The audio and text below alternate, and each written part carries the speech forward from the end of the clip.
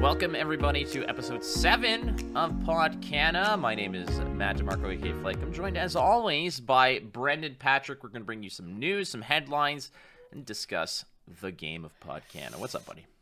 Yeah, I mean, it's a big episode. We are off the back of the rules which were released. I was able to play quite a bit of Lorcana. Honestly, I think I played as much Lorcana as there is to play. I played with all the cards, played all the different color combinations, was min-maxing a bit, all the good stuff. So a bunch of my friends were playing as well. For anybody listening, we played on a digital emulator, which is untap.in. Very easy to import the images and do it like that. I saw some people playing in paper, which is definitely more enjoyable, but a lot more work. So yeah, we're going to be breaking down the rules and breaking down Lorcana as a game, because I think we do have enough to actually evaluate the game. It is a small card pool, but if you look at the cards that we're playing with, most of them are actually represented on the front of the boxes, on the front of the starter deck, so they are marquee key cards, it does seem. And I think we do, even if that wasn't the case, we do have enough cards to actually look into the mechanics, the gameplay, and be like, what do we think about this? Sounds good. All right, let's rock and roll. We got the Elsa Icebreaker. Elsa? Do you want to build a snowman? Yeah, and so this week it's from the Polish guy, or Rich G, and they say, which of the seven dwarfs would you refuse to live with? Flake, I'll let you start this one off. So I thought about this, and I was like, okay, the biggest hurdle was actually naming all 7. Yeah, I was gonna say, can you name them? Yeah, so Grumpy, Sleepy, Dopey, Bashful, Doc. I think I'm missing like 2.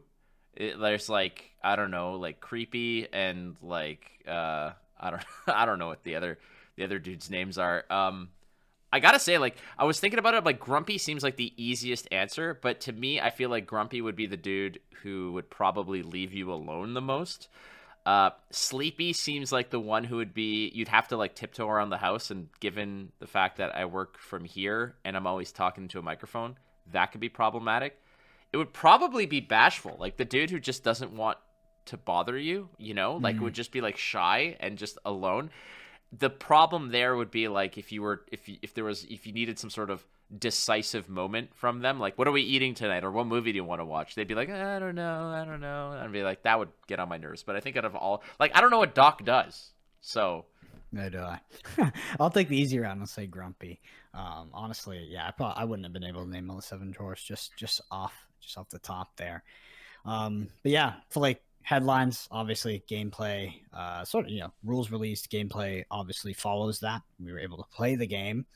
We did have some new cards get released. The first is an Amethyst card, which is Yzma, Dreamboard Villain Sorcerer. It's a 2/2. It costs 2.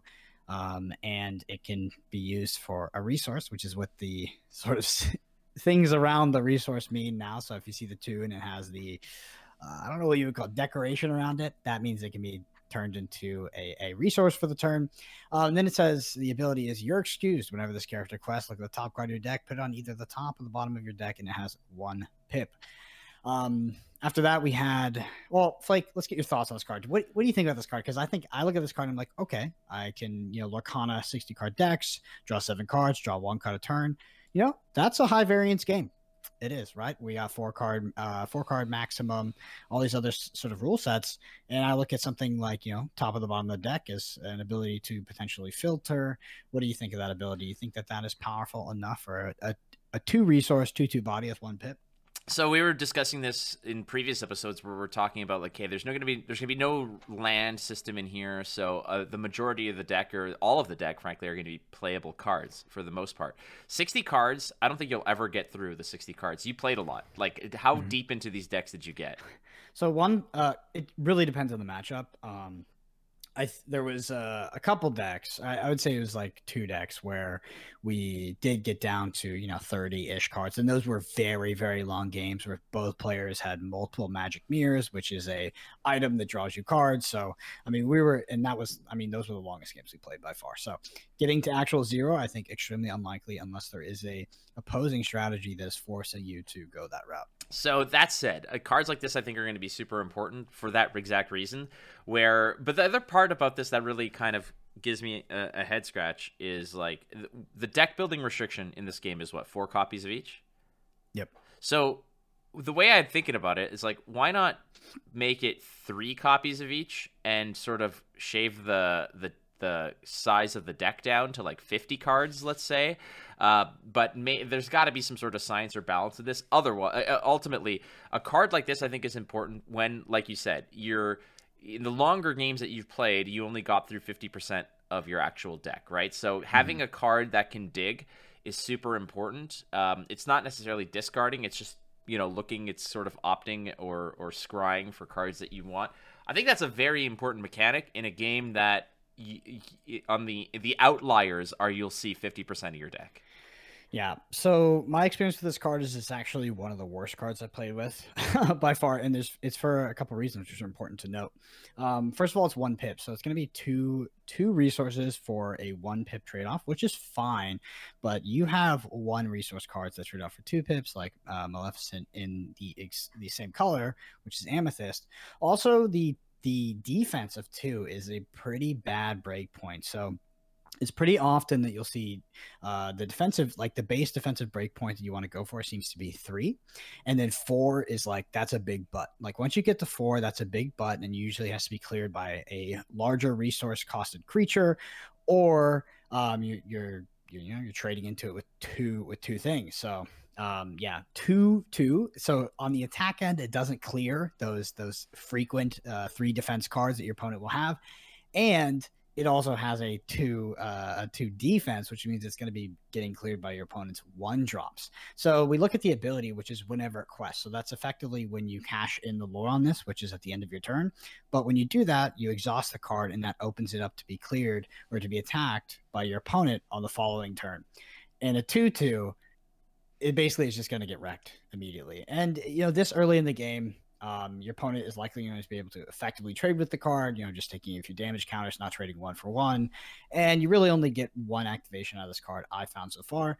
But one of the reasons why this card is statted this way is because of the flexibility of being able to be put down as a resource. There's a huge balance in Lorcana when building your deck about how many cards you put in your deck that can't be turned into resources, because those cards are very dangerous to have in hand, because they're effectively dead cards if you can't play them. If they're high cost cards or maybe it's not relevant to the board right now, you literally just sit with dead cards in hand. It's pretty rough. Well, that's the thing, right? Because when it quests, you basically exert it and then it becomes open. And so I'm really wondering how long a card like this will stay on the board. Yeah, when I look at a card like Yzma, I see the ability, and this is an ability I want to repeat multiple times for the cost of the card, and I think that is just something that doesn't happen in quote unquote modern day Lorcana, which is the few cards we have. And with the cards that you have in the game right now, you can build a playable deck in every single color and every single combination for what it's worth. But that ability is likely only being activated once. It's a good ability though. I mean,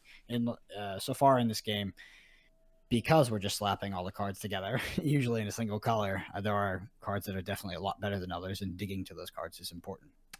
So there was tons of reveals because the videos that came out, etc., had a lot of new cards in them, and Lorcana's been, just kind of sprinkling new content on us. So we'll do our best to go through as many as we can here. But the other thing about this is I want to give props to Lorcania.com for the images and making sure that is all up to par. The next card, though, is Just in Time. I took I sort of primered 3 or 4 of them, just cards of interest I thought would be interesting. And this is the one that I've looked at, which is Just in Time. You may play a character with cost 5 or less for free. So it's essentially you can kind of ramp up a 5 cost for 3 on this.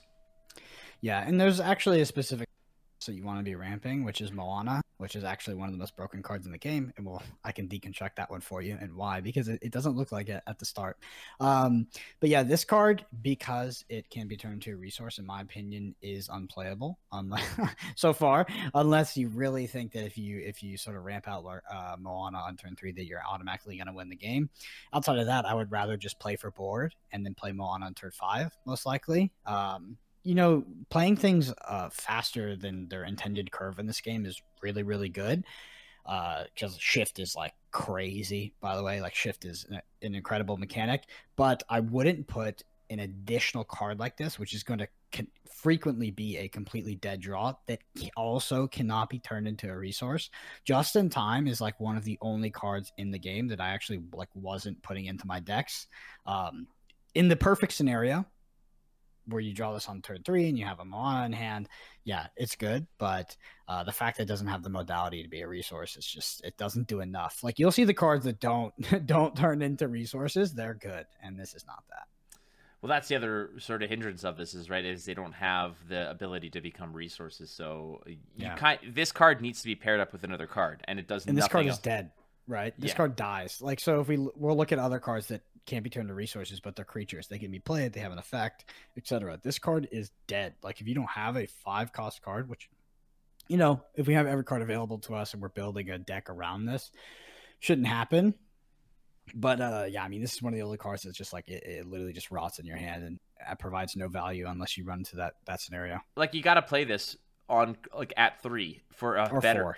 yeah for a better costed unit. Otherwise, it's complete garbage. Yeah, so I'm with you on that one. Next up is we have another iteration of Mickey Mouse. I think that there's like been 5 that have been released. He's one in every color, yeah. Yeah. So this one is Mickey Mouse Detective. He's coming in Sapphire, I believe it is.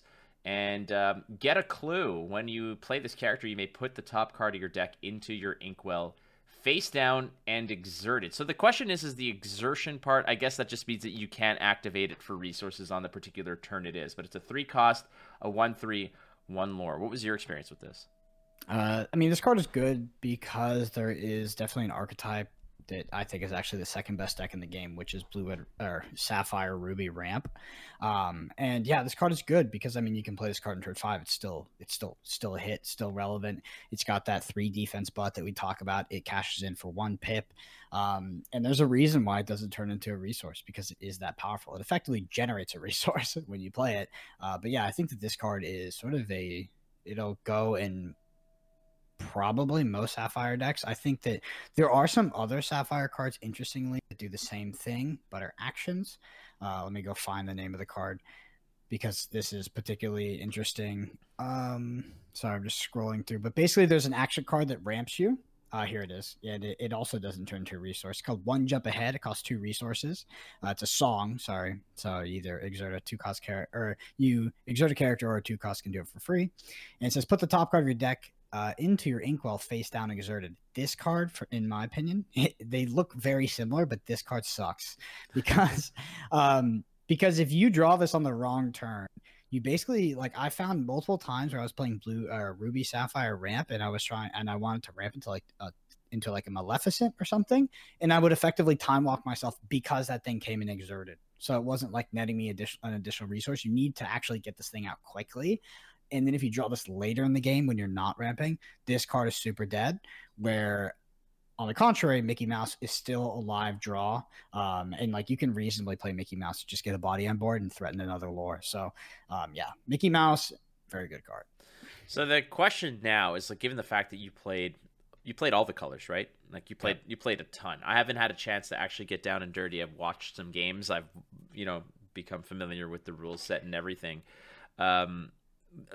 We can probably throw in some extra cards as we're sort of discussing things of note, but just discussing the rules in general. And the big reveal, I know that this is something that I have been beating the drum about, is like, release the damn rules already, and we got them. So that's the good news, is that we have the rules. And my initial impression of the rules were there needs to be some more fascinating cards, I think, that come up, but like the tug of war I had in my mind was like, what is gonna separate this from other things, IP aside? What is gonna make this game special? And then I looked at something like Hearthstone, for example, and Hearthstone's tagline, or its appeal, its mantra even, was, deceptively simple, but difficult to master, right? Because the rules for Hearthstone are incredibly, bare bones simple. And to be fair, I mean, they basically explain to you the entire game in a 7-video series, where I think the total runtime of all 7 videos is like 4 minutes or something like that. Like, it's ridiculously short. So you can learn the game, but I think what it needs is more intriguing cards, like let's say more cards like Aladdin, the Shift Aladdin, the one that steals lore points from your opponent and things like that. Yeah. It needs more unique interactions. Lore interaction. Yeah. That's a. Don't let me forget about that because we need to touch on that. Right. Lore interaction. Well, we can talk about it right now. I had a few notes that I wrote down about things that I really hope to see in this game and things I wanted the game to either explore or avoid. And for me, lore interaction is one of the key elements that I think that should not be necessarily overdone, but I think that perhaps it's something that maybe one of these Inc. identities should really dig into pretty heavily. Yeah. So I want to address something. Hearthstone is I think that some people look at Lorcana and look at the systems that they've sort of built the game off of, and they think it might play similar to Hearthstone. It doesn't at all. In Hearthstone, combat is very primary to the game. I would say combat in Lorcana is secondary or even tertiary. It's very not relevant, which is why the damage counters are not annoying. When I say it's not relevant, it's not that it doesn't happen. It's just there's more of a push and pull between questing and doing that. I have to really think about what I say because I'm using the terms from other card games often when I'm talking about these things. Sure. So it is reaping from Keyforge, but here it's questing. But yeah, most of the push and pull is going off between questing, and then after that you're really just value trading. And there's specific breakpoints when you're building lore, obviously, because you're trying to get to 20. But it doesn't play anything like Hearthstone, first off. And I think for a good card game to exist, the key mantra is simple to learn, hard to master. Actually, that's probably extends far past card games. And Hearthstone is that for sure.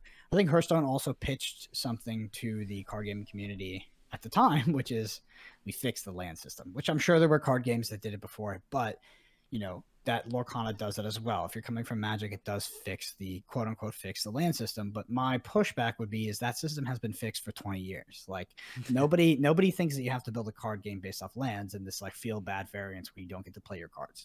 It's not a thing. So it's not an actual innovation, but it is a part of Lorcana is you do have a somewhat smoothing of resources. There is tension between playing cards and putting them down, right? When you put a card down to become a resource, it is card disadvantage. So if my deck only has drops up to 5 in it, am I gonna cash in the six resource? Probably not, unless I plan on getting to 10 and I'm gonna start double spelling and doing things like that. So it is more interesting than just gaining a resource every turn. But yeah, let's talk about lore interaction. Let's talk about Aladdin specifically, because I saw Aladdin, I was like, thank God. But the problem with Aladdin is you have to shift him. I think you have to get him out on turn 5 because you get him out. Obviously, depends what deck you're playing on, but the thing about Aladdin is it says during your turn, whenever this character banishes another character in a challenge, you gain 2 lore and the opponent loses 2 lore. So you play Aladdin on turn 7. Your opponent is likely on some higher amount of lore because turn 7 is quite late in the game, and then what they're going to do is they're not going to exhaust their creatures exhaust and quest for lore. They're just going to build the creatures unexhausted and then exhaust them all at once, because if you're allowing Aladdin to get a value trade via your own player agency, it's just a mistake. Now, there is combos, right? You can play Elsa into Aladdin and tap their character or exert their character with Elsa, then kill it with Aladdin. But by turn 7, I just did not find this thing to be super relevant. The main thing that's relevant about Aladdin is it's a 5/5 2-pip body. So what Aladdin does is it cashes in for 2 lore counters, and then it's really hard for your opponent to kill. A 5/5 is really tough to kill. But it also gets Bane fired, Dragon fired. I always said Bane fire. So it does get spot removal. But yeah, the best thing about Aladdin, in my opinion, which is the marquee lore interaction card for us right now, is that it's a 5/5 body that generates 2 lore. You can quest with this, and it's really hard for your opponent to answer. They can't just immediately take it off the board, which is what happens with most creatures. When you quest, it immediately gets taken off the board. Yeah, and this is why I think that a lot of people might have a misconception of what this game might look like, where on first glance, once you read the rules, you're thinking it's okay. You're just going to put a whole bunch of stuff on the board. You're going to exert them, gain lore. Whoever has more at the more creatures is there's an incentive for the player who's behind to trade and the player who's ahead to quest to a degree. Yeah. But I think that this is a particular card where once it gets jammed on the board, it's like it's like one of those major turning points in a game where everything changes. Once Yeah. once Aladdin hits the board, the player who might be exerting their creatures in order to gain lore are going to stop because it's now a net loss. But at the same time, like you mentioned, a 5/5 like a 5/5 body is difficult to remove. So maybe Aladdin quests for 2, and then it 2-for-1 trades into some of their boards. Exactly. So I think that in terms of what this card wants to do, I think the game text on it is just more of a threat than it is something in practice. It's only on your turn, by the way, which it takes the lore as well, which is so if it is 2-for-1 hacking it, it's not getting that value. One thing I want to say, because it's important you brought this up, is that people look at Lorcana and they'll look at the rules and they'll be like, okay, why don't I just build up characters on the board, not do anything, never attack, never quest, and then just boom, exert everything, get 20 at one time. Or exert everything, get 10, then have a couple things removed, do 5. Because, like, let's say you're behind. My opponent has a better board than me, and they don't want to do anything, right? They're ahead on board, so therefore they can build to 20 lore. Let's say we're going to exert, right? We're going to exert everything, get 20. Whoever's ahead is just going to win that race. But if you're behind, what do? You just exert, and now your opponent has to trade into you, right? Because like you've exerted, you've quested for lore. Now your opponent has to trade into you, and this is the key turning point. Is what happens in Lorcana is when your opponent wants to trade for one of your creatures, banish them. They have to also exert their character. So then now on the following turn after that, you can now remove their character that went after yours. I do think though, going first was a bit annoying. Going first did seem like a very big advantage. Obviously, it's deck dependent, but for most of the decks that we played, going first was pretty frustrating in terms of the advantage because you're progressing to the specific lore amount, and it's hard for your opponent to force you sometimes to actually interact. That's always been the biggest balance aspect of a game is first versus second, and every game kind of has their own way. Usually you get like there's the coin system, let's say of Hearthstone or other games where you get that extra resource, you get an extra card you don't draw on the first turn, for example, which I think is what Lorcana is doing. Is that, my question is this like the mulligan system and how freaking ridiculous the mulligan system. So Lorcana would be a ridiculously high variance game, but the mulligan system is extremely generous. And the reason it is because in a traditional mulligan system, let's do London Mulligan, right? Which is the current mulligan system that Magic uses. You draw 7 cards, you don't want them, right? You shuffle them back into your deck, then you draw 7 cards again, then you put 1 on the bottom. That's better than what Magic used to be. Magic used to be I don't know the old system's name, but it used to be draw 7 cards, don't want them, shuffle them back, draw 6 cards. It was like, I think it was called like the Vancouver system or something like that. Yeah, so Lorcana is that on steroids. And the reason is because you draw 7, then you put as many as you want back on the bottom of your deck, and after that, you shuffle.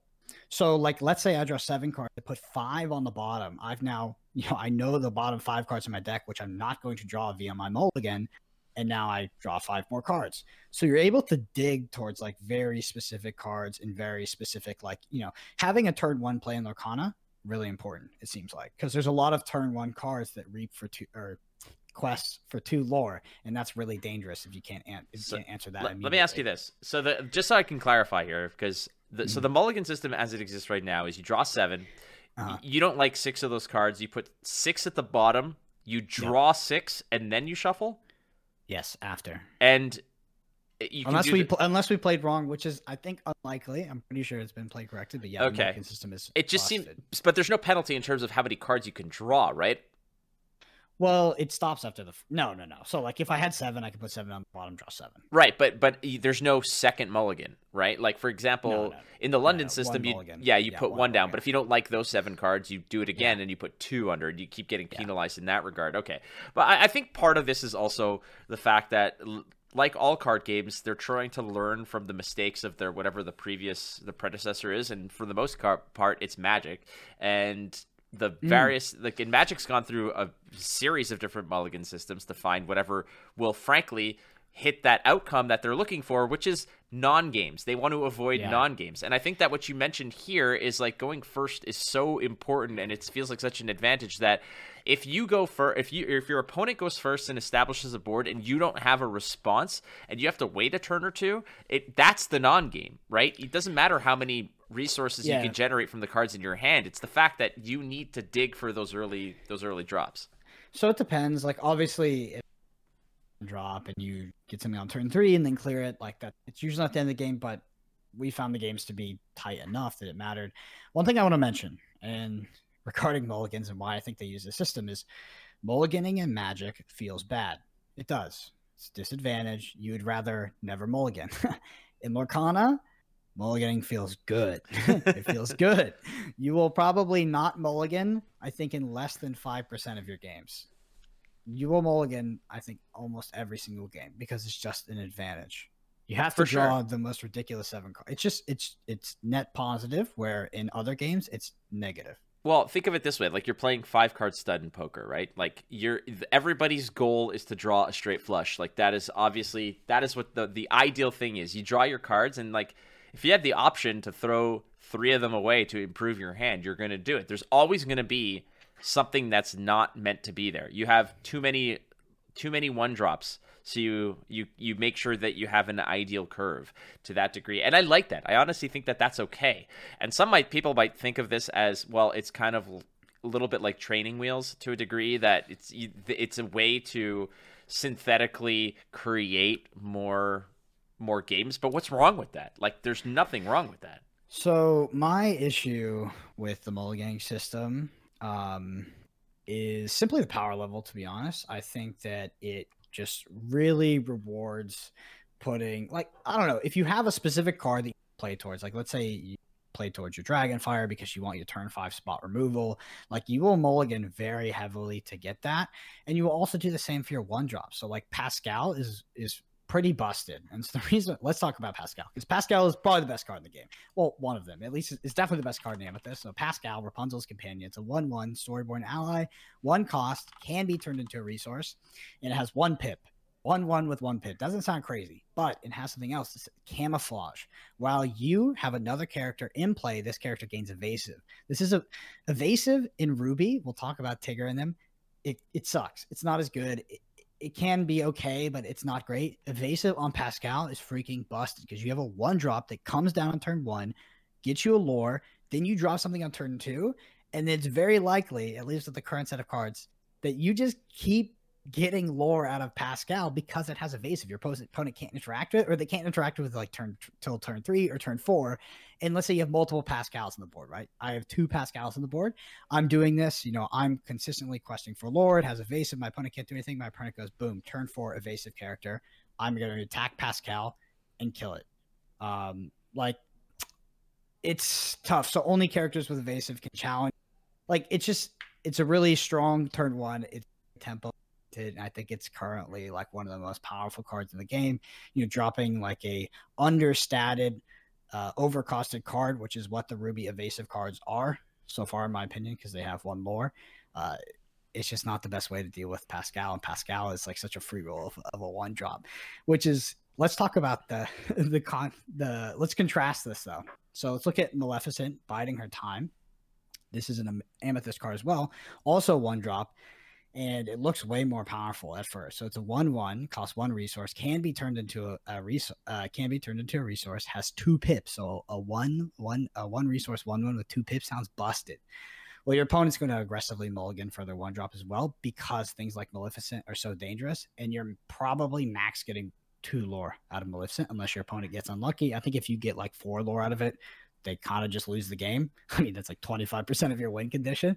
But Pascal, mid-game, early game, crazy. Mid-game, good. End game, good. Like, you can be progressing your win condition consistently with a 1-drop like Pascal when you're dropping it on turn 6. It's crazy.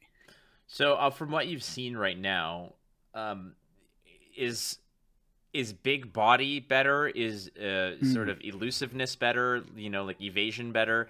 What kind of, like, from what you've played so far in terms of the rule sets and whatever, what has been your the cards that you've looked at and said, okay, this is overperforming. This is an all-star. So actually, the best cards, in my opinion, exist in what looks to be the least powerful color at first glance, which is amber.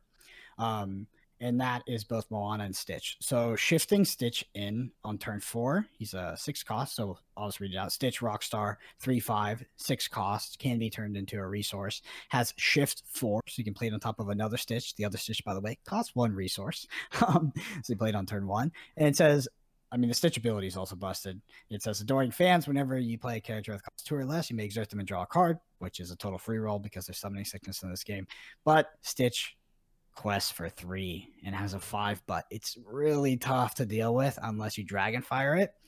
And let me hit you with the double trouble of Amber, which is Moana of Montanui, Storyborn Hero Princess. It's a 1/6/5 cost. This card is nuts, dude. This card is the best card in the game. It's super annoying.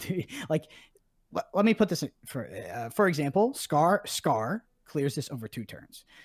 The fact that things like individual cards clear this over 2 separate turns, even if they can, because Scar is a 5/3, which is a red aggressive card.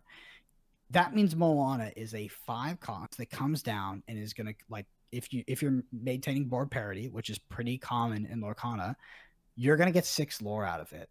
It's crazy, dude. And also when this quest, you may ready a princess character. They cannot quest for this turn. Really relevant because basically you have a princess on the board like Aurora or something like that if you're playing blue, and then you quest with that. You do Moana's ability. You untap that, right? You unexert it, and now it can't be attacked. It can't be cleared except for spot removal. What I'm thinking about here is, well, hold on a second. Elsa's not a princess. That's weird to me. Because she's a snow queen. I was thinking like of the combo of having her with, for example, Elsa, where you're just consistently exerting your opponent's characters. Like you exert with Elsa, you ready up, you exert again, and you could essentially freeze out 2 of their characters, or just put 2 of their characters into the crosshairs. But the thing about Moana is, like you said, the readiness and such that will protect your other princesses is really awesome. But it's the fact that this character has 6 willpower and 3 lore, like you mentioned. Like what can deal with her in that framework? Like you need, like you said, you need Scar to be hitting the board before her. You need 2. It's a 2 character trade in this regard, and that to get it off on 1 turn, right? 6 lore progresses almost 30% of your win condition. That's ridiculous. Like it's really tough to deal with. And if your opponent goes Moana turn 5, Moana turn 6, it's like, what do you do? And if they do use that card, which I know we said was bad, like just in time. Dude, if you just in time Moana, like that's the only, I think right now it's the only reason you play just in time, which is you play a character with cost 5 or less for free. If you just in time Moana on turn 3, I don't know how you lose that game. It does seem unlosable, but again, you have 4 copies of Just in Time, 4 copies of Moana in a 60-card deck that you don't really dig through very much. But again, like you mentioned, with the super aggressive mulligans, you basically say, I got 1 of the pieces, mulligan 6, let's go for another one. Like it's you got your peanut butter, you just got to find your jelly, and that you're good to go. 3 lore is just really, really a lot. And in the Scar example, we talked about Scar over 2 turns. It's not what happens. What happens is Scar attacks us, makes it. You either trade 2 for 1 to it, but your Scar now has a damage counter, and then when you go back to my turn, I just kill your Scar because it's 5/3. It has 2 health now. I just kill your Scar, and now you're still trying to deal with Moana. Like Moana's a really, really good. Stitch is really good. In our testing, Amber Amethyst was by far it was the best deck, and I would say almost somewhat closely behind was Sapphire Ruby Ramp. Sapphire Ruby Ramp, we can talk about that because I think it's interesting because it obviously it plays Dragonfire, which I think holds up the Ruby color completely. Because if we talk about card power in the current set of cards, Dragonfire is just nuts. You have a lot of troubling things that hit the board on your opponent's side, and you need spot removal because of things like Moana, and because of things like Maleficent, which is what you're going to be playing in Ruby as well, which is a 9 resource. Maleficent is Monstrous Dragon, 7 power, 5 defense, 9 resources, but can be turned into a land, and then it has Dragon Fire written on the card, so it's an inherent sort of 2-for-1 here, and then it also gets 2 pips. The key about both Moana and Stitch is that they can be ramped out quicker than the cost printed in the top left, and they quest for 3 lore, which is really, really a lot. Like Mickey Mouse, Brave Little Tailor in Ruby, I know it has 4 lore, but it costs 8, and the difference between something costing 5 or costing 5 in Moana's case, or costing 4 if you shift Stitch in his case, in Amber, is massively different. Like Mickey Mouse feels a bit win more, where the other cards are the crux of what Amber's doing right now. So moving through the gameplay that you've played a lot and whatnot, and the cards that we've seen, there are certain things that are kind of ringing a little bit of an alarm bell to a degree of, again, I don't know how many cards we have left to see, but we haven't gone through half of what obviously is going to be playable. So let's say we have 25% of the card pool. What I really need to see is more AoE. I think that is one of the concerns that a lot of players, if they don't see it at the end of the reveal season, is if there's no way to punish greedy boards, or punish or find a catch-up mechanic to a degree. Like every game has one where it's like, I'm not developing the board, or on the other side, it's like, I want to punish the overextension of certain players. If there's no incentive to hold back and play it safe in certain regards by sort of avoiding punishes, like if there's no board clear, if there's no like 8-drop board clear, or a 9-drop that's like deal 3 or 4 damage to everything on the board, or whatnot. Like if there's none of that, then that can be concerning, because then it seems like if you just find the curve and develop the biggest board, there's no way you can lose as long as you play clean. So so far, from what I can tell, it is one of those games where I think most card games are like that. Like Hearthstone is definitely like that. Magic's definitely. Like if you curve out the way your deck wants to curve out, you'll probably win the game. In Flesh and Blood, this is the contrary. In Flesh and Blood, if you draw like your best cards, like you still have to really think about the threats your opponent is presenting you, how you're going to play your game plan. Where in those other games you don't. I think that Lorcana is one of those games where if you do curve out how your deck is designed to, you probably will win, especially if you're going first, because there's just not too much interaction right now. But like you said, we haven't seen too many cards. We haven't seen that many cards, so there could be a lot of interaction coming. Right now, it's slightly less interaction. For me, it's not really board clears. I would just like to see more rush, more ability to affect the board when the card is played. Right. I would say that's the thing I want to see the most. Well, there's still lots left to be I guess uncovered as we move forward, and that's why it's important, I think, for not just you and I, but for everybody who's out there in this community, to sort of withhold some of their judgment. Like in the same way that I didn't say jack squat about The Last Jedi as a movie until Rise of Skywalker came out, I'm reserving a final judgment, and I'm sure that once everything is revealed, you and I can kind of go through the entire set and sort of give it a better evaluation, pick our favorite cards and things like that. But ultimately, I think that it's important to just say that, dude, there's like still 75% of this set that comes out, and who knows what kind of goodies that are going to be left to be thrown out there. Like they said, there are 3 types of cards. There's characters, there's song, actions, and then there's items, right? Like those are the 3 types of cards. So we know that there's nothing lurking around the corners that's going to catch us off guard. But what might catch us off guard are those AoE cards that I think are necessary. I think that there has to be necessary. Whether they're overcosted, there has to be a mechanic, or there has to be an ability for players to come in and say, you have been so far ahead of me. Now it's time for me to sort of equalize the game. Yeah. I want to talk a little bit about Emerald, because I thought Emerald looked really cool, and Sure. I think a lot of people will gravitate towards the Emerald Ruby combo deck, which there is a bit of a loop. the Dragonfire loop with Lady Tremaine is a thing. It is really powerful when it happens. So Lady Tremaine is like a particularly dangerous card because it doesn't turn into a resource. The effect's really powerful. But if you're playing right now, if you're playing Emerald Ruby, your only target for Lady Tremaine is Dragonfire, which is a good target. But dropping Lady Tremaine by itself on turn 6 is a 1/5 that does nothing, unplayable. So it's a good deck when it draws the cards it needs to. A lot of people, I've seen some talk about a card that when I first played it, I was like, Jesus Christ, this card's powerful. And that's Cheshire Cat, Not All There, in Emerald. It's a 0/3 Storyborn. It costs 3 and can be turned into a resource, and it says, lose something. When this character is is challenged and banished, which means your opponent is attacking it, banish a challenging character, and it reaps for 2 pips. So a 3 cost that has a 3 but that comes down and reaps for 2 pips, you have to answer that. So you see where people think this is powerful. It's because you have to hit it with something that can kill a 3 but because you want to kill it in a single turn, and it's going to banish that. So the reason why this card is not as powerful as people think is somewhat matchup dependent. Like, let's say you're playing against a deck that only plays big things, right? Like huge characters that cost a lot of resources. Then yeah, Cheshire Cat's going to be amazing because they have to trade their 6-drop in the Cheshire Cat and it gets banished. But what happens most of the time is you're playing against somebody.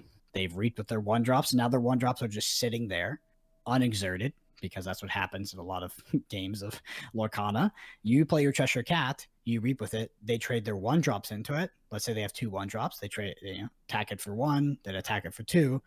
The second 1-drop gets banished. So the ability is not as crazy as everybody thinks. So I think that the use case they see for this card is that somebody has to trade their Goofy or their Tigger into it. And it feels great then.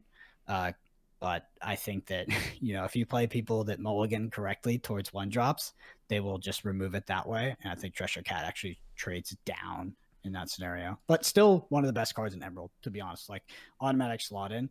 But I do believe that a lot of the people that play this game the first card that they think is broken is probably going to be Cheshire Cat.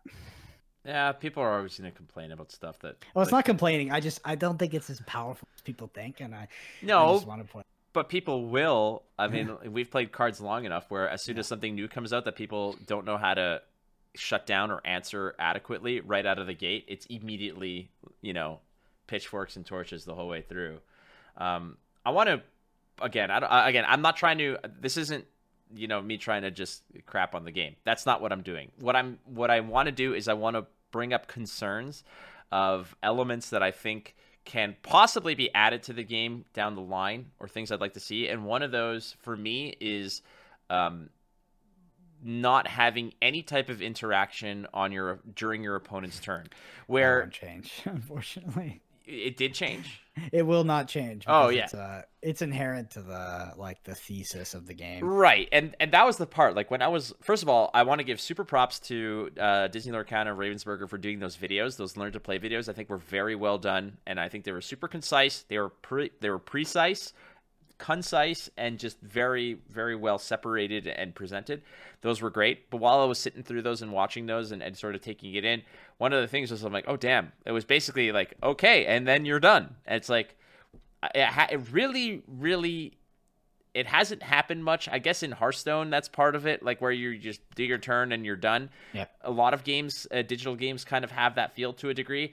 But I'm used to now having some sort of agency, some sort of influence on my opponent's decision tree when they want to do X, Y, Z, and I shove like a B in there somewhere to sort of throw them off kilter. That's the one thing I think that, like you said, it's not going to happen, but I would love for them to maybe explore, if they haven't already, which I'm sure they have, but I would love for them to just discuss why they want to stray away from a card. I can tell you if you want. Like asynchronous turns this is fully asynchronous turns. Like, they're like in Flesh and Blood, the turns are async, but there's a illusion of synchronous turns because when your opponent attacks you, you can block. So you're using cards from hand to block. Hearthstone, on the other hand, is completely asynchronous. You play your turn, they play your turn. This game is like Hearthstone, and there's a huge trade-off. Asynchronous turn structure in a card game is incredibly archaic and very boring, and it does not mesh with the modern trend of, human beings at all, which is shorter attention spans and more time actually interacting. Like, it just doesn't make any sense. But the reason they did it is because it's really simple. Like when you start getting into synchronous turns, or even, like semi-synchronous turns, which is something like Magic, where there's 30 windows, the game gets a lot more complicated. Not a little, it's like exponentially, like a ton more complicated. But you look at even Lorcana, there's no agency even in combat. Combat is asynchronous, right? Like when your opponent is attacking your characters, you are not doing anything. You're just sitting there. You've made decisions prior turn to expose them to said combat, which is why combat's not really a thing in this game. They did it for a reason, and the reason is because it's simple. But yeah, I think that it's a weird choice in 2023 where you've had, games like Marvel Snap come out, which is obviously utilized as a digital medium to create this synchronous game loop. But yeah, I mean, this is about as asynchronous as it gets. The idea would be is that, at high level competitive play, you're thinking about your turn while your opponent plays out their turn. And that's what happens in Hearthstone. It is an incredibly deep game. And at the highest level, it is challenging to actually execute your game plan in the amount of time you have because of the roping system. Lorcana's not like that. It is very much my turn. And while I do that, you sit there and twiddle your thumbs. Now your turn. I do the same, which in my opinion is overall I think it's poor design. But it's been chosen in order to make things simple. Like poor design, I guess, to a degree of maybe based off what we're used to, because we play card games that have a million different variables to float at any given turn, to a degree. But at the same time, playing games like Hearthstone, playing games like, I've played Gwent, I've played cards like World War II card game. I've played a whole bunch of different games that have no agent, that have no, there's no interaction on your own turn. Mythgard, for example, and whatnot, and they're successful models. Like they do work. It does nothing. Not everything has to have a stack, as it were. Yeah. But I think that the appeal of this is, like you mentioned, or as we've mentioned in the past, is that the target audience of this is that it's not. They're not targeting us. They're not targeting Brendan, Patrick, and Matt DeMarco to play this game. They're targeting, people of our age group, sure, but they also want to target younger players who don't want to have to worry about getting gooned by someone like us at a tournament, because the rules are more simplistic. And yeah, people like us with all the experience might have a better success because we understand the inherent tenets of card games in general, and we can succeed in that regard. But we don't have that extra luggage of, I know when to interact on the stack, I know when to play this, I know when to, do my end of turn effects and whatever. This is a very, it's a hamburger that is, bread, meat, and like 2 condiments. It's not like those hipster burgers that are 10 feet tall. So it's not inherently simple.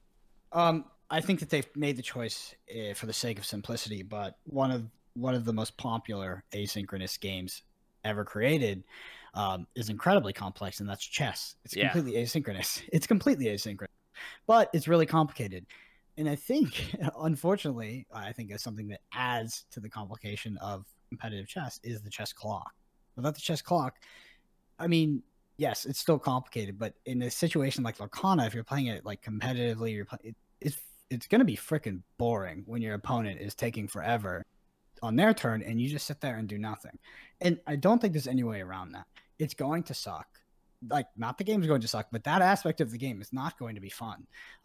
Maybe at the highest level of competitive play, like, you will just be utilizing that time to think about your turn. But because there is no clock and, that's just how card games go.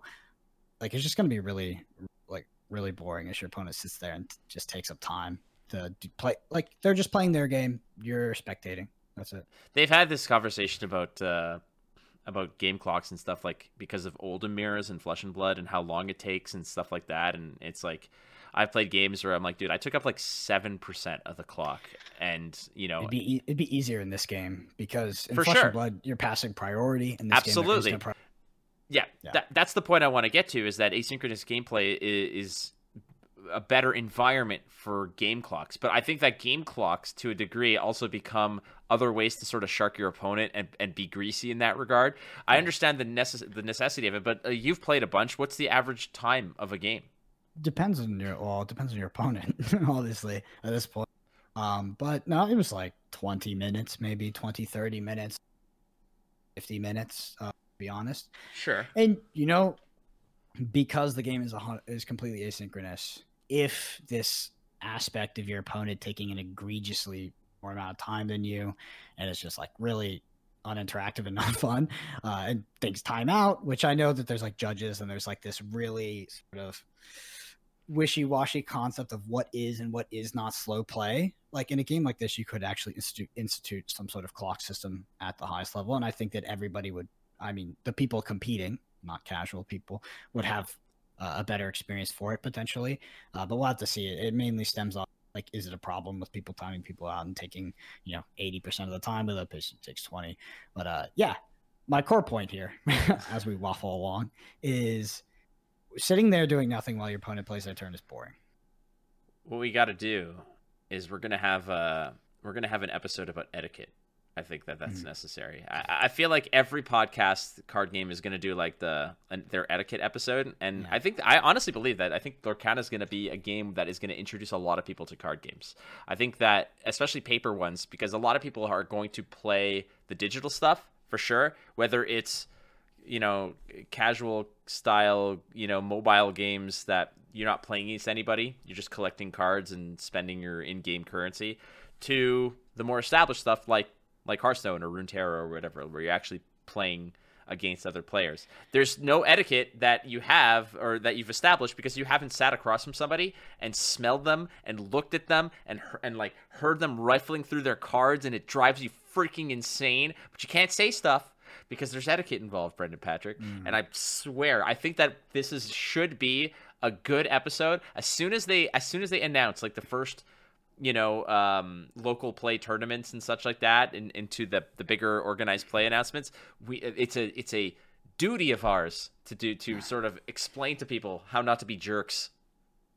I would actually go the opposite. I would say we should differentiate ourselves. Do a episode on how to angle shoot. Oh god. Yeah, let me call how to angle shoot with special guest Matthew Folks. Absolutely. Oh god.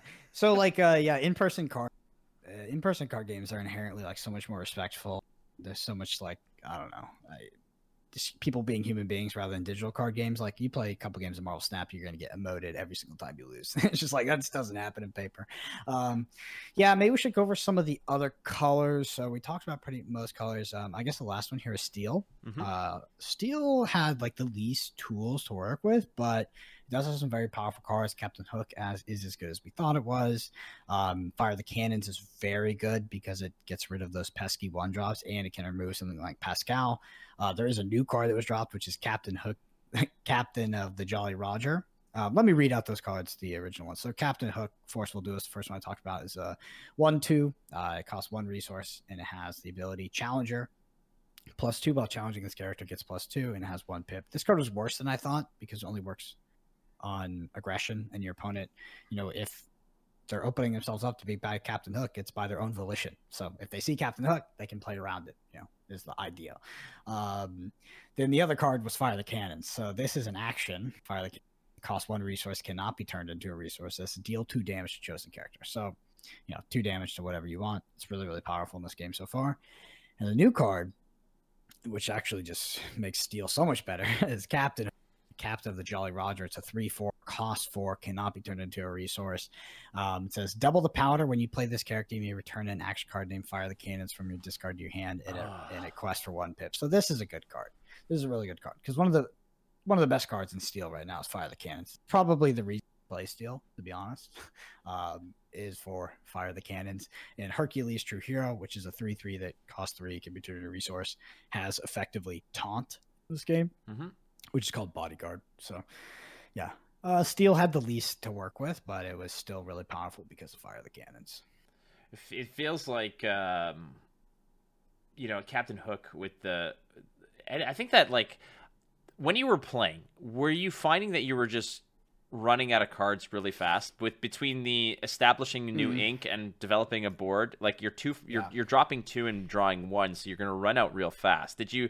not as bad as I thought. So there's a game that I played called where, yeah, I mean, it was kind of like that where you were making a decision between drawing from your resource deck or drawing from your main deck, and your resource deck would become a resource, obviously. So you in it, eventually, like even in the mid game, you just both players would be top decking, and it sucked.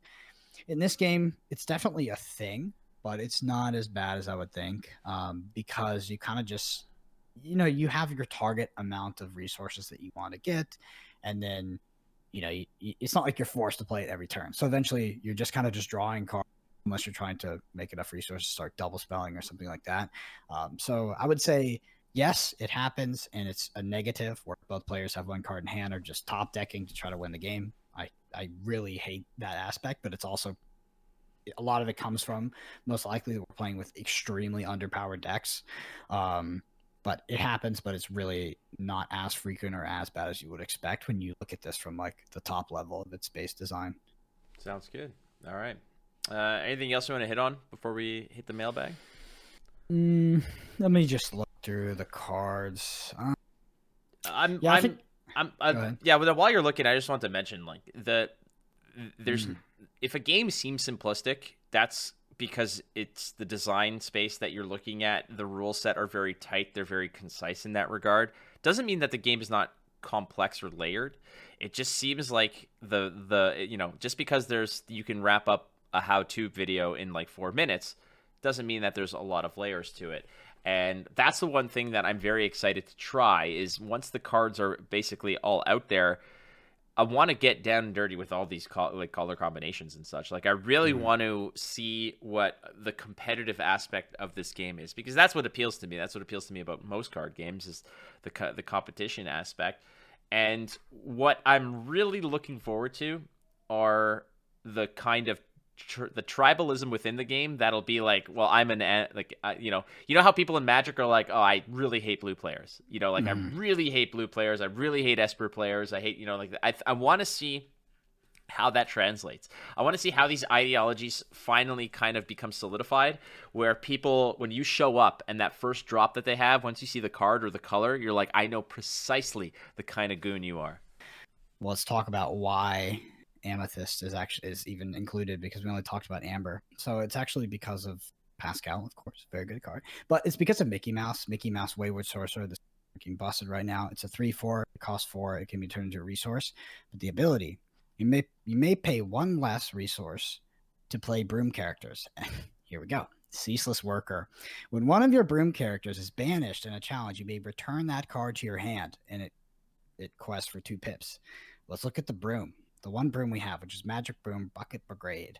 It's a 2/2, cost 2, can be turned into a resource. It says Sweep.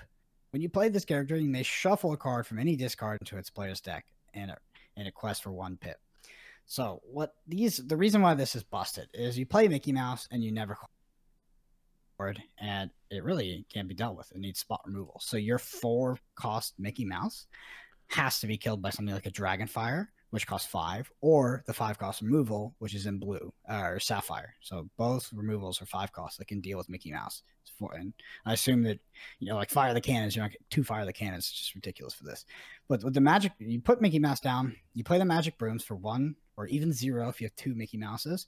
And what those Magic Brooms do, they're 2/2s, is anytime your opponent quests, anytime your opponent attacks anything, your Magic Broom just clear it for free. Because your Magic Brooms trade, they go back to your hand, you play them for free, and then every time they hit the board, you shuffle your opponent's worst card back into their deck. It's so good, dude.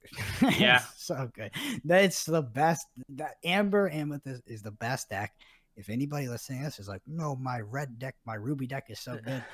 Money match. Let's go. I was waiting for you to become the degenerate that I know you are. I'm so excited for this. Like, I'm really geared up for all the local tournaments that are going to sort of start popping up. I've spoken to like Realm Games. I've spoken to MinMax Games. I had like dinner with the guy who owns MinMax, and he's like, we got to talk about Lorcana. I was like, yes, we do. Let's talk about Lorcana, dude. Like, absolutely. So the competitive juices are already flowing out there in the like the retailer space, which is cool, but we still have there's still a lot to be desired when it comes to OP announcements, because we don't know what the high end is, right? Like, we don't know what the end of the rainbow is, where that pot of gold lies. And I mean, again, you can extrapolate from the local game store announcement, which was they're doing local game store rewards based off attendance rather than performance. So I would say that if you were to extrapolate from that, it's bad for what we want OP to be. Ultimately, it's bad. Do I care if people get rewards for competing at their local? No, that's obviously not where my head is at.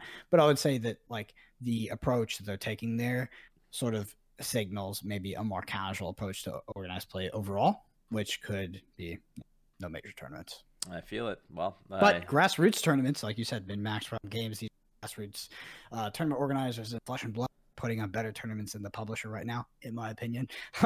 So they could definitely make a splash as kind of, but it's just like if you're talking about like world championships, big stuff from the publisher, we just have no idea. Yeah, no, that's a good example. Like Realm Games has paired up with min-max, Green Tree Sports Cards, a whole bunch of others, kayfabe cards. And they're like, all right, well, we'll just do it ourselves. Like, it takes money, it takes organization, but they've done it with other card games fairly successfully. Like, even the small scale tournaments, like the Brawl, like the first Realm Brawl for Flesh and Blood, it had like over like almost simultaneously with another like $100,000 tournament that a lot of people opted to go to. This tournament still drew in about 100 competitors and was concurrently streaming to about 14 to 1,500 people. Like there's interest in these grassroots things. And I think that if this is a whole conversation for another day, but ultimately if OP doesn't occur, I don't think people are going to be worried. There's someone who's going to pick up that mantle. For sure. And just to heighten how, I know this is a Lorcana podcast, but they will be on Lorcana. And just to heighten how important and just incredible the work they do is, the publisher of the game, which the publisher does a lot of good work for OP, and we've talked about it on this podcast. But the publisher, who makes tens of millions of dollars, doesn't do coverage for battle hard level tournaments, puts up less money, less rewards. Like these are grassroots organizers that are competing and putting on better tournaments, in my opinion, than a company that makes tens of millions of dollars year over year. So like these guys are serious about making great organized play. So them coming into Lorcana, we don't really need Ravensburger to do it in the end, but it would be great. Oh yeah, for sure. Like, don't get me wrong. Well, we want a world championship, we want nationals, and we want the equivalent of like, a Grand Prix circuit or something like that. All right, so that sort of concludes our discussion about the gameplay, our first initial impressions of the cards and how they interact. But we do have the Spilled Ink mailbag, so let's dig into that one. You want to go first? Yep. So the first one comes from Tommy Pizza. Tommy Pizza says, with the release of songs, what Disney song would you like to see as a card, and what would it do? Brendan's answer is obvious, and so this is mostly for Flake. Well, if it was Make a Man Out of You, the card should have you in your... Oh, you think that's mine? Mine's is that not that? What the hell? Twist. Well, okay, so clearly the sequel is not anything close to the original, because now you're throwing a curveball at me. What would yours be then? The Bare Necessities from Jungle. Okay, maybe. I mean, you have talked about like your appreciation of Jungle Book. But that's a great song. Yeah, that is a good song. I don't know. I'd probably like Hakuna Matata. Is that even a card already? I think Hakuna Matata would be really damn good. Like a no worries thing. And this is how it would be. This is how I envision Hakuna Matata. That would be like lore friendly. Hakuna Matata, no cares, no worries. I think it would cost a decent amount, like 6 or 7. But it says all your exerted characters cannot be challenged. So it's just like, hands off, mofo. And it would cost you a lot, but it gives you a little bit of peace of mind. I think that's what I would do. Yeah, that would be powerful. Follow up if you want. Sing. Who would be the funniest character to sing that song in game? Since I imagine that's what they do thematically when you tap someone to pay for a song. So the true story, when it said you may whatever to sing the song for free, I thought you had to sing the actual damn song to get it to play for free. I swear to God, on the first glance, that's why I'm an idiot, first of all. But that was for me the biggest red flag where I'm like, okay, if you can just like sing stuff instead of paying for it, then this, then Metazoo this, does that. Well, that's what it is. Like Metazoo does stuff if like, if you're within 10 feet of a plant, like this card gets like plus. Yeah, if you flatulate. -10 attack. Yeah, so that was my first thing. I think that the funniest character to sing anything, frankly, is Danny DeVito's character in Hercules. Like Because God, Danny DeVito's in Hercules. I totally forgot. Yeah, he's the trainer, and he does have a singing part in that, and it's absolutely horrid. But like hearing Danny DeVito sing Hakuna Matata, like you could hear it in your mind. And I'm on a binge of It's Always Sunny in Philadelphia, so it ain't pretty. Yeah. This next question is actually this question. How many more cards do you think Ravensburger provide to us until the game launches? And do you think that the really good cards were already revealed? This is a great question. How many cards? That's I don't know. I do think they'll spoil the entire set before we get it. But yeah, it's just speculation. But the interesting thing here, how many really good cards think were revealed? And I think that's a great question, because if the gameplay feels kind of bland right now, then you're like, okay, well, we're going to get the better cards later. I'm not saying the gameplay feels bland, but if that was the case, my case would be, I think that we've gotten a lot of the significant, because the cards that we've been playing with are marquee art on some of the starter decks, which I think is super relevant. Like, those are major cards. Are they the constructed build rounds? I'm not sure. And those are the cards that I'm really interested in. But Mickey Mouse Wayward Sorcerer, which is a freaking busted card, is on the Amber Amethyst box with Moana, which is also a busted card. They're both on the starter box, which, by the way, if you're like, where's my value? How do I spike kids at my local tournament?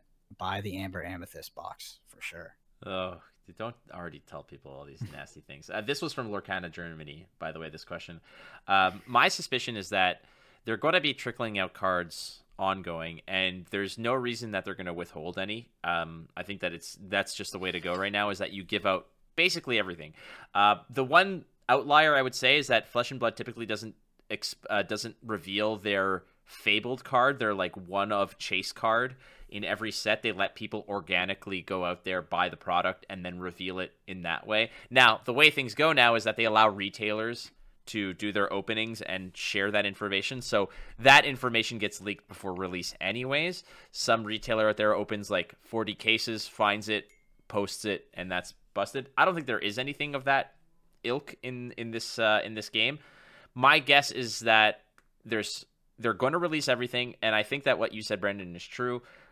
They needed good cards out, and a decent amount of unique and powerful cards out when the rules were leaked, so that people don't look at the rules, look at the basic Bobo cards, and say this game sucks. So I still think it could be the basic cards, but I think with your first set, like your first alpha set, you're more likely to put out some of the more I don't know, the good cards, right? Like at least cards that you're proud of their design. Well, I think, if it's like your second, third set, maybe you trickle it out and we have something exciting. But I do think that, they're trying to get as much eyes as possible right now.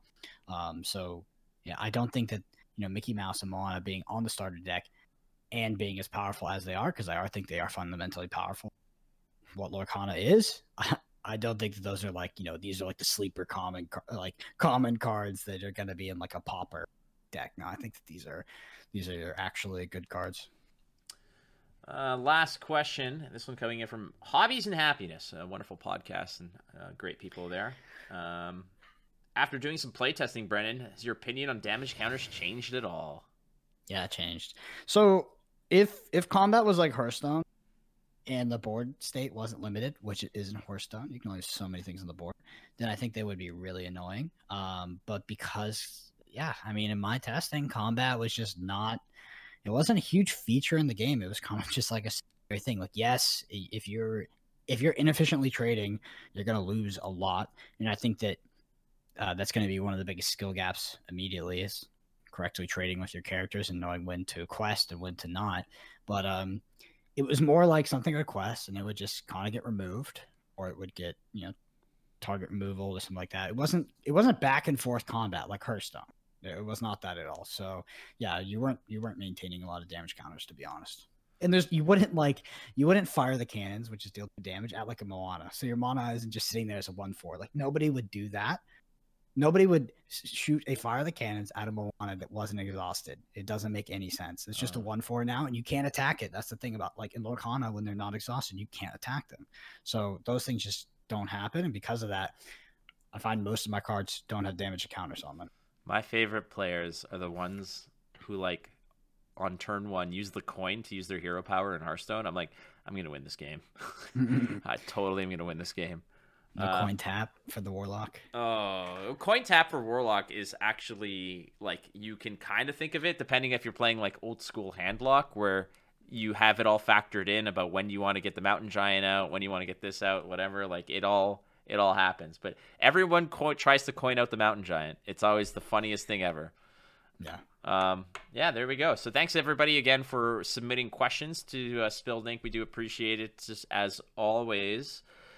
And yeah, we're gonna stick to the 2-week schedule. We heard some wonderful words from people on Reddit who were saying that they enjoy the podcast, and we appreciate you. But the schedule's gonna remain the same until there's like, honestly, like, major spoiler season. Like when they start, like, they're like pumping out the set and the game is like basically playable, then I think it's time, because there's so much content that goes around like the actual aspect of card gaming that you can pod about, but I think it's best saved for last. Like, I think if we were doing podcasts week by week and we did like etiquette, and then we did, supplies and, general strategy, draft strategy, limited strategy, we just, by the time Lorcana releases, like, all that content might burn us and everyone listening out. Yeah. So I think that we wait until we get a large amount of the card place and the game is basically playable, and then boom, all that good stuff. Stay tuned. That's all we'll say. But we're very excited again for getting our hands on the product. We've been playing it, and that's going to be exciting. So we'll be back in 2 weeks. Brand new episode in 2 more weeks. So if you haven't already, please follow us here. Give us a 5-star review. That really does so much for us on Spotify and on whatever podcast platform. Subscribe to the YouTube channel. Leave a comment. What cards have you played with? What cards are you most excited for so far? What do you think of the rules? Hit them up over there. Deck? Yeah, what's the best deck? Brendan already knows, so it's not even a conversation. It's more just you being wrong, apparently. But it's okay. No, I'm open to it. You just gotta put your money where your mouth is, though. I'm on your side. Don't you worry about it. You can catch me on Twitter at WatchFlake. You can catch Brendan at BrendanAPG. You can catch the podcast at Podcana. So thank you so much for listening to Podcana, and we'll see you in a couple weeks. Thanks, everyone.